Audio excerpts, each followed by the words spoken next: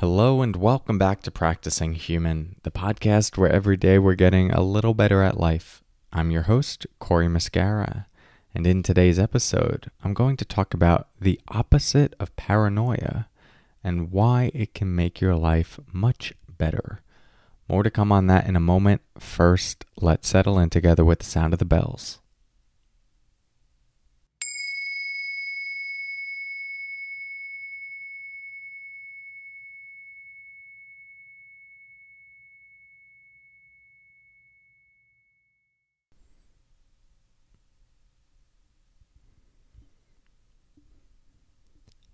So, I recently came across a new word.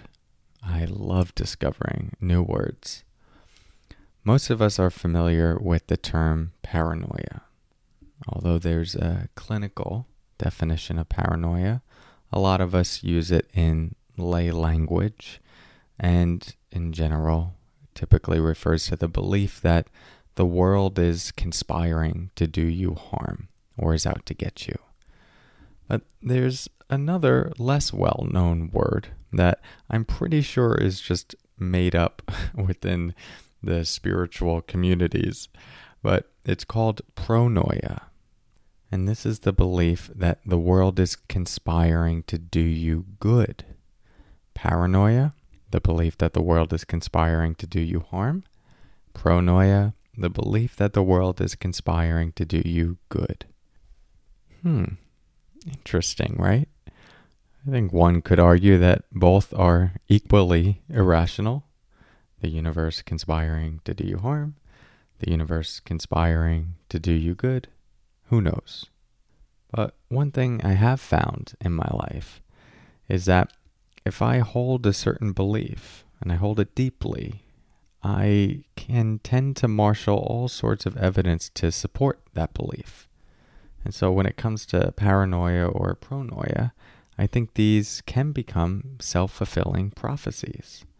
If we go through life with the belief that the world is conspiring to do us harm, well, we'll be able to find moments where that seems to be the case and tell a story about why that happened and how it has to do with the world being out to get us. If we hold the belief that the world is conspiring to do us good, well, then we'll be able to find evidence to support that as well. And we might also be opening ourselves up to more possibilities for that to come in. Not necessarily in a mystical, energetic kind of way, although one could certainly argue that, but more in the sense that our eyes are open for opportunities. We're sensing that there might be a door that we can walk through, that the world, the universe, is setting us up for the next thing. And if something difficult happens, instead of it being an attack on us, we lean into that with some curiosity. It's like, okay, if this happened, then it must be leading me to something else that I don't yet know of. And thus it leads to a greater resilience, and we bounce back from failure, and then something more positive happens. So do you see how this could become a self-fulfilling prophecy?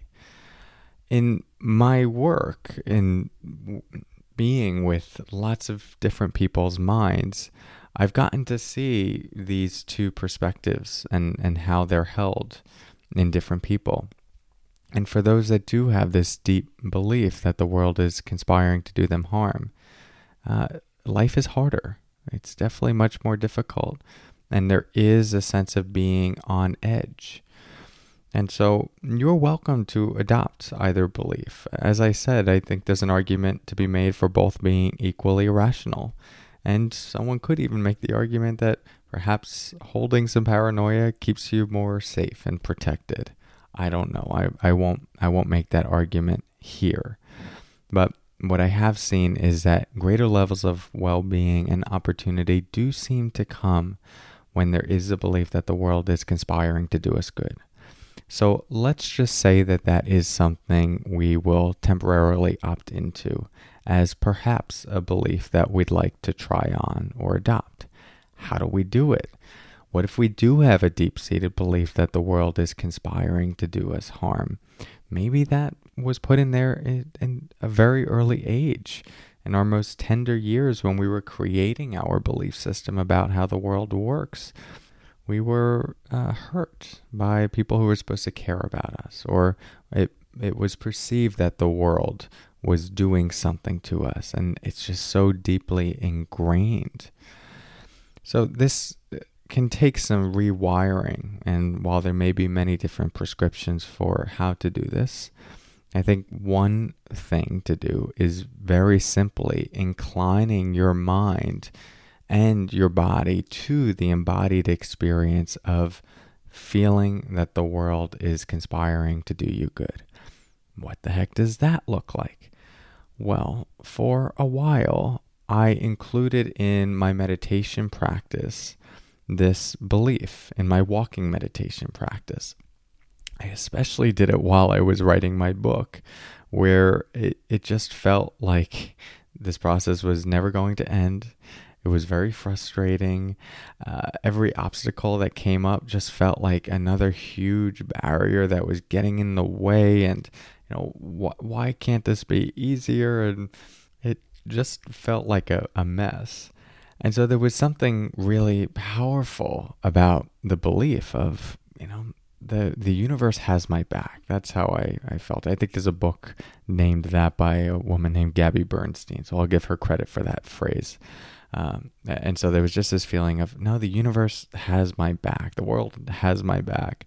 And it's all setting me up for getting this thing done. Again, who knows if that's actually true? I just knew that it made me feel better and it was helping me do the task at hand. And so outside of the coffee shop that I wrote most of my book in, shout out to the Bean of Patchogue on Long Island, there's a long walk down to the docks. It's about 25 minutes. And so I would just walk down to those docks and I would try to feel that the universe actually had my back. Like with every step, I was being supported. I was being nurtured. Every gust of wind, all of it, I just felt as this support for me being in the world and me, in this context, birthing something, the book. But beyond that, there was just this bigger sense of being held. And I would try to feel into what I would call like the energy of that, the embodied experience of, this is all here to support me. The universe is behind me. All of the elements are conspiring to help me, and everything that comes my way, even if it feels negative or is hurtful, is in some way helping me grow and support me. And I would try to walk that 25-minute distance there and back, embodying that belief as deeply as possible. And I have to say, it felt really good. It feels good to have this sense that you're being supported by something much bigger than you. And so if you're someone that's looking to try this on, and maybe, you've tried positive affirmations or journaling or just basic like changing your thoughts to try to believe that the world is supporting you, try this walking embodied experience. Touch into what would the embodied experience of it feel like, the energetic sense of it. Where would it feel in your body? What would it feel like? And once you start to touch into that, try to stay with it. And for me, outside in the elements, I tried to bring as much of the experience into that as possible. So as I said, like the gust of wind moving against my face, the sidewalk and grass under my feet, the sounds of the seagulls down by the bay, all of it I just interpreted as the universe having my back. I don't know why. Why does a seagull cawing, what does that have to do with supporting me in this life? Who knows? It was just the way I wanted to interpret it, but it felt good and I found it useful. And if both of these perspectives are irrational, the world is out to get me, the world is conspiring to do good for me, then we might as well try on the one that serves us, that helps us live a better life, that supports our relationships, our friendships, the projects we're trying to put into place, and the life we're just trying to live, and just to feel better. It feels better to take that perspective in the world. And I understand that you might have a past that has shown you reason not to believe that. I get that. So go easy on yourself with this. This is not to dismiss the reality of how the world can sometimes demonstrate to us the opposite of this belief. But if this is something you're looking to change and wanting to change and wanting to challenge, then it can start by trying to just touch into what does it feel like to feel the opposite belief, to feel pronoia, and to stay in that space longer and longer and longer. See how it goes. Try it out. All of these things are little practices that we're trying to integrate into our life. Accept some of them, dismiss others, but I'd love to hear how this goes for you. Thank you for your practice. It's great to be here with you.